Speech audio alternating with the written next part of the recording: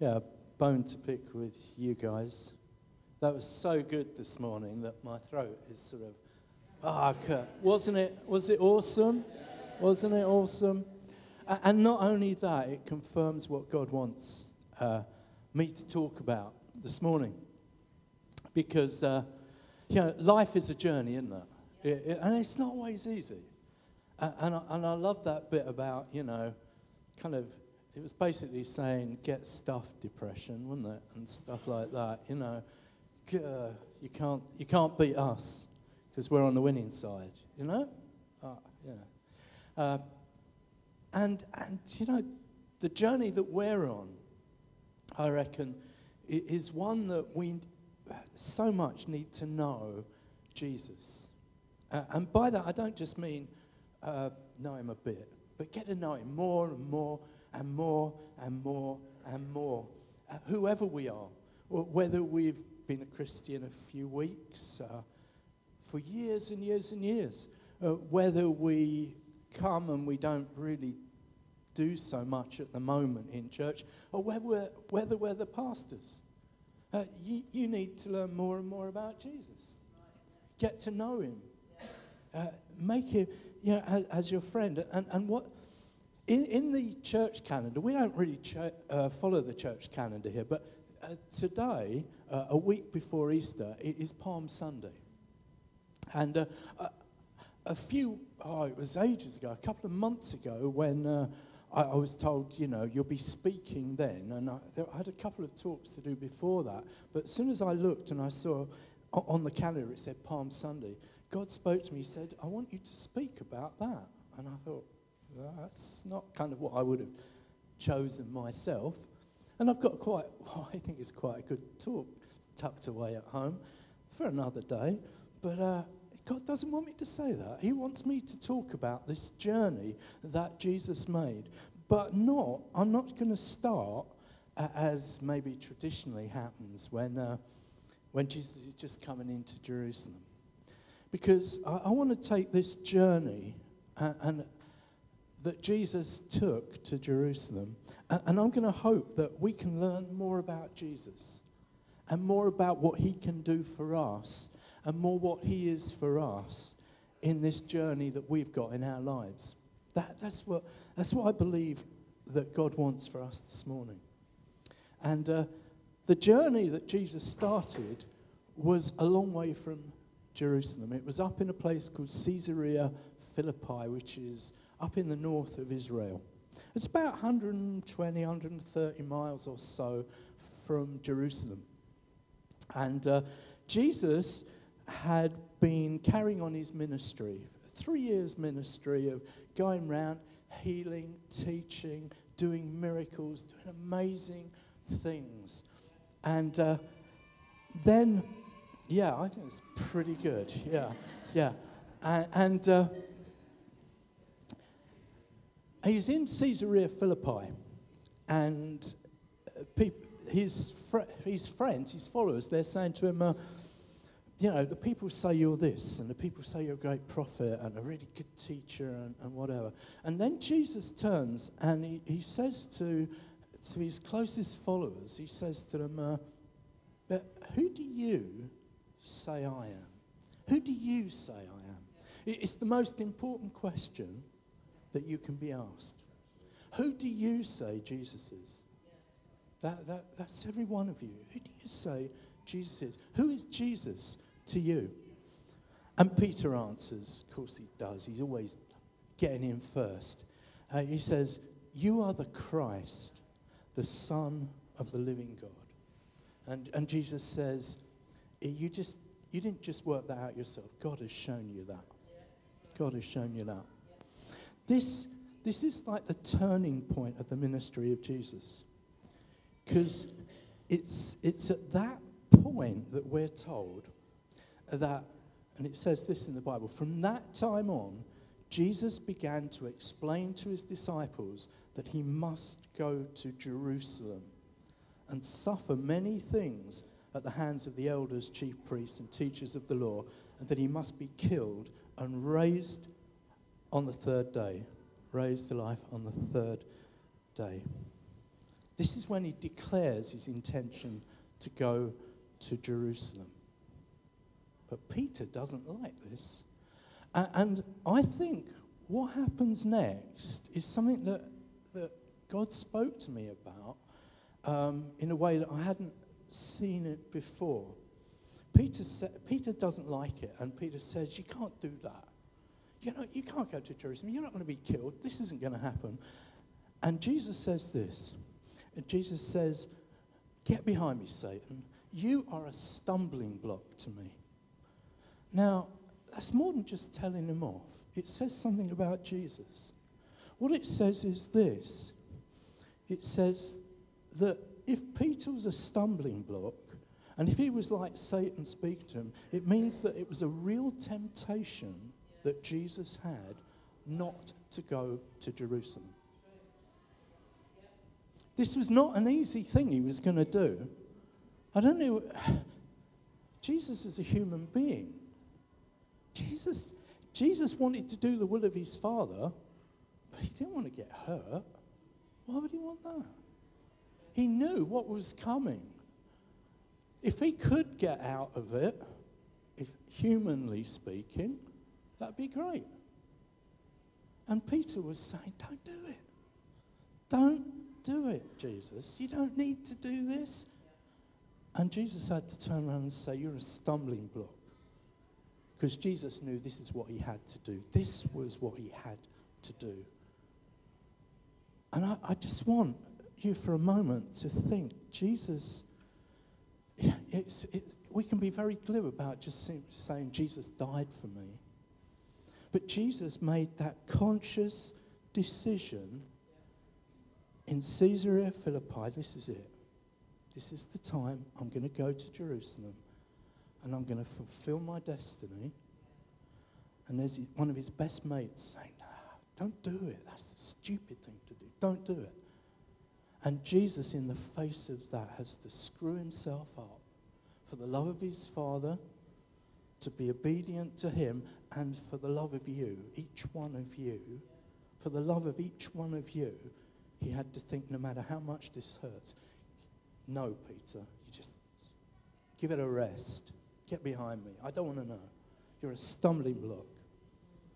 Jesus would have been afraid. I don't know what he was a human being. He was going to do it through all that for you. What a wonderful Saviour. The songs this morning showed me that God wants you to know who Jesus is and what he's done for you, and to see him as a person and as your God, both together. He loves you. He cares about you. This is a real temptation to him, but he went through it.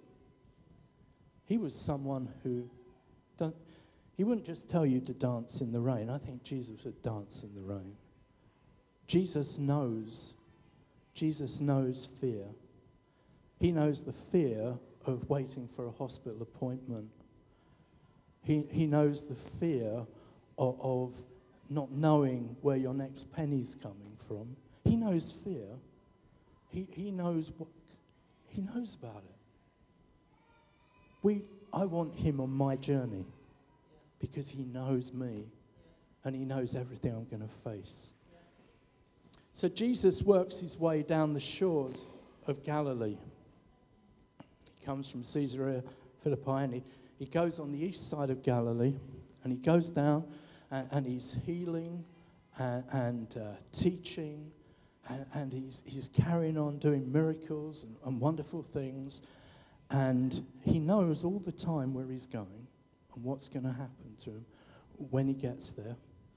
And he's got about 90, by the time he gets to the bottom of Galilee, he's got about 90 or so miles to go. And he's going to walk it. He's going to walk it all except the last mile and a half or so. He's going to walk, and while he does it, it's be like a preaching tour. He'll talk to people. And on the way, he reminds his followers again about what's going to happen to him. And this time it's more graphic. He prophesies very specific things that are going to happen. That he's going to be mocked, he's going to be flogged, and he's going to be crucified. And I get the impression at this point that for his disciples who are walking with him, this goes right over their heads because of what happens next. And what happens next is something for everyone who runs into problems in their lives when things just aren't going the way that they think their life should go. Surely my life should run nice and smoothly. You know, I'm following Jesus now. Shouldn't everything be okay? Shouldn't it? This is what happens, right? And there's a bit of chicken stuff going on here with James and John. Because James and John want to ask Jesus something, but they get their mum to do it. What's that about? They get their mum to go to Jesus and say, we want to be on the right-hand side. When you come into your kingdom, we want to be on the right-hand side and the left-hand side of you. We want the honoured seats. We want to be number 1 and number 2. Is that all right with you? Jesus has just told them what's going to happen to him. And all they're thinking about is their position. You know, what's in this for me? What's going on? You know, and Jesus must have thought, what on earth? I've just told you what I'm going to go through, and all you care about is yourselves. What is this about? Do we ever get those times when people completely misunderstand us, completely misread us? Jesus did. And it was his friends. Do you sometimes feel, my friends don't know anything about me, they don't seem to care about me, they don't seem to understand me? Jesus knows what you're going through. Jesus has been there. He cares about you. He loves you. He knows what you are. This is your God who's walked the walk. This is your God who has made that journey. He knows about you, and he cares about you, and he loves you. What happens next is worse. What happens next is the rest of the disciples, well, they've heard what's happened, and they're not happy with James and John, understandably, and they all start arguing and getting cross. Jesus has spent 3 years putting a team together. Yeah? Imagine this. He's been teaching them for 3 years, and these are the people who he is preparing to carry on his message of the kingdom when he's gone. Okay? And what are they doing? They're falling out with each other. These are the people he's relying on, and they're falling out with each other. Do you ever get to that point where in your work, your ministry, what you're doing, you think, well, this isn't working the way I thought it would. I've done all this, and it's falling to bits. Jesus knows what it's like. Jesus knows what it's like when he's put everything into it, and it's not seeming to go the way that it should be going. They were falling out, and he had to spend time telling them, that I've come to seek and serve. You've got to learn how to serve people and how to stick together. And later on, he says to them, by this all men will know that you're my disciples if you have love for one another. He had to keep repeating it over and over till he got his message through. Things don't always work out the way you want, do they? Jesus is there. He's with you on your journey. And can you feel for him as he walks to Jerusalem? He's walking along with this bunch of guys, and he's put all that effort into it, and they don't always get things. And they go through Jericho, and amazing things are happening. This is where he meets up with Zacchaeus, and He invites him to tea. I always have a thing for Zacchaeus, being, as Dave would say, a very little man. But, you know, he's coming down and he's showing, it's one of the times when he's coming down and he sees some people who need healing. It says he has compassion. He has compassion. I just love that because here he is, knowing where he's going. All the stuff that's happening to him. Disappointments. Jesus has had some disappointments, hasn't he? And yet what he shows is compassion. That's my Saviour. I'm proud of him. That he's worth worshipping. He's worth singing all those brilliant songs about. I love singing those songs. And it's as we learn more about Jesus, and sometimes the songs help us learn more about Jesus. You know, that's how we can praise him and worship him truly as we realize what a person he was. This wonderful man who was God, who shows such great love and compassion despite everything that's happening to him. And he carries on. He carries on walking. And he carries on walking. And I can imagine that he's coming now, and what would happen about this point in time, a few miles away from Jerusalem, he'd see the Mount of Olives, and he would know Jerusalem's there. And I said before, you know, there are times in our lives when we're waiting for something to happen that's not that nice. Yeah? Jesus knows about that. He wants to he shares that with you. He knows about, as I say, that appointment that you don't really want to keep, but you know you've got to. And Jesus is going to his appointment. And he can see the Mount of Olives ahead, and he knows behind there is Jerusalem. And he knows why he's going to Jerusalem as well. And I'm going to read the next part. It's from Matthew, and Matthew 21. As they approached Jerusalem and came to Bethphage on the Mount of Olives, Jesus sent 2 disciples, saying to them, "Go to the village ahead of you, and at once you will find a donkey tied there with her colt by her. Untie them and bring them to me. If anyone says anything to you, tell him that the Lord needs them, and he will send them right away." This took place to fulfill what was spoken through the prophet. "Say to the daughter of Zion, see, your king comes to you, gentle and riding on a donkey, on a colt, the foal of a donkey."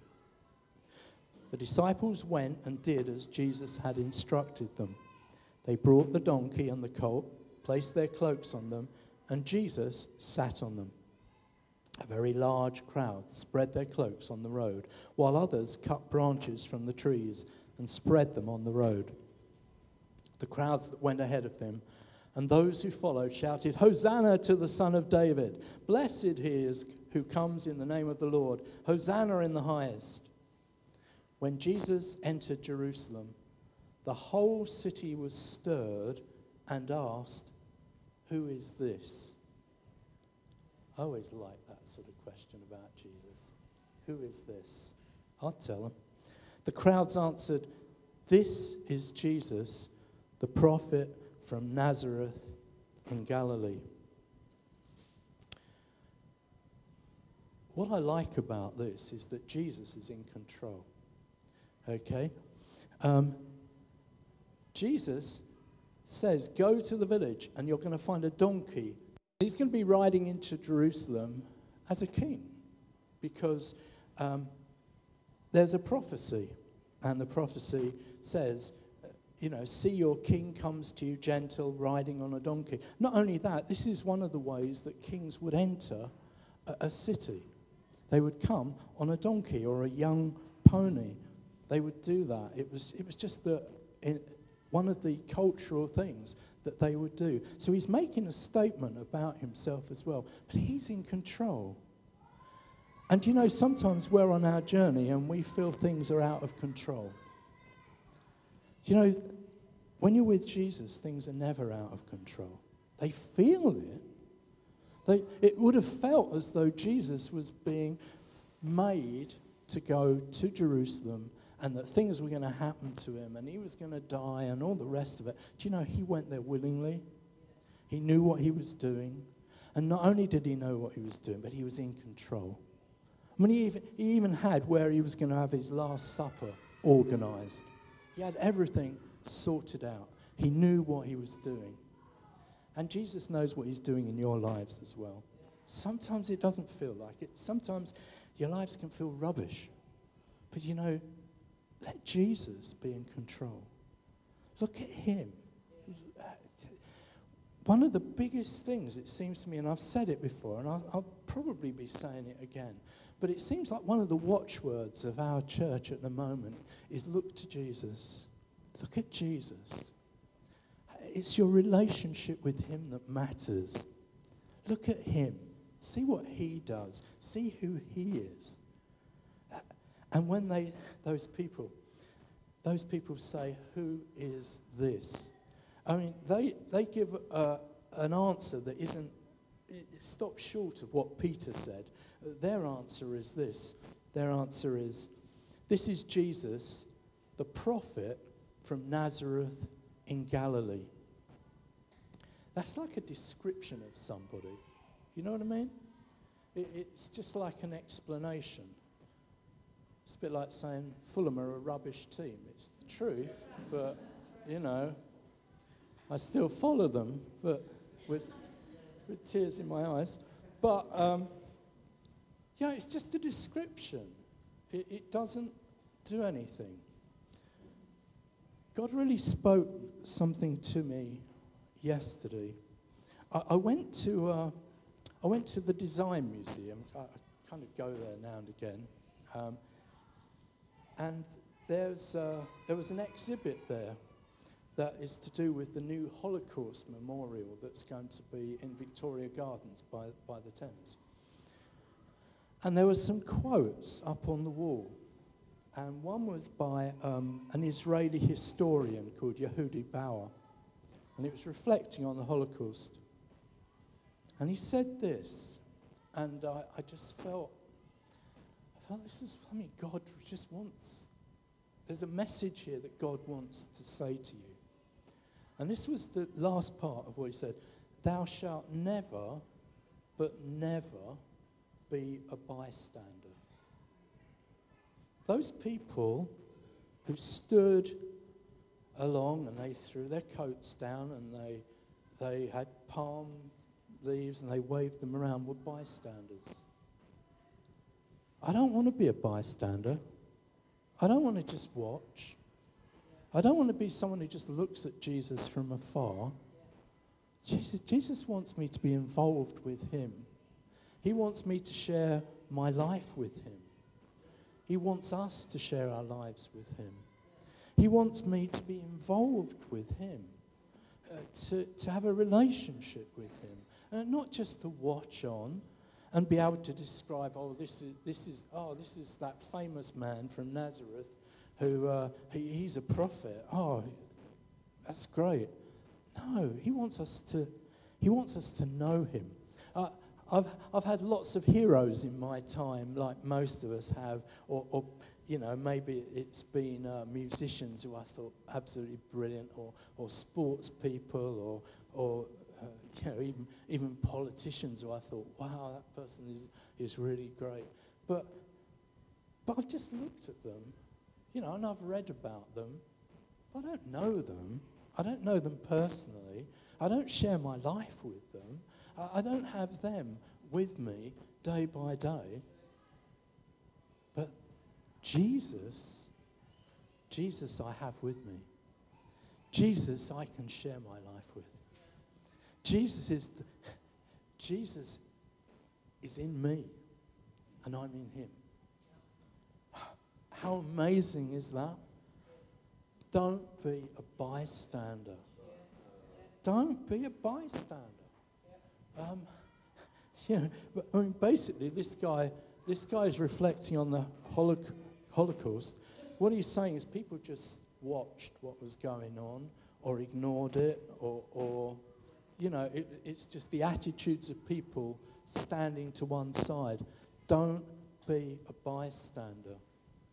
This world has all sorts of things going wrong with it, and what it needs is Jesus. Okay?